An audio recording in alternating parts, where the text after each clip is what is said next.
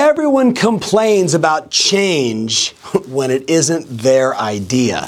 Think about it, right? I love the David Bowie song. David Bowie, changes, turn and face the strange. When it's our idea, we want to turn and face it and say, yes, here I go. But when change happens to you, how do you react?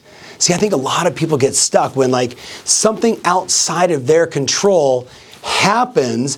They begin to take it personally instead of realizing the world is whirling along. People are doing what they're doing. Now the question is, what is my role in it? What is my personal psychology, the way I think, the way I move, what I focus on? And then I jump forward on my plan. Things are always changing. Technology is changing. People are changing. The world is changing. Everything's speeding up, and it's driving some people nuts. And my response is this: you like change when it's the change that you wanted. But if you truly appreciate innovation and change, you got to embrace it all and find your path in it. Think about that on this Monday.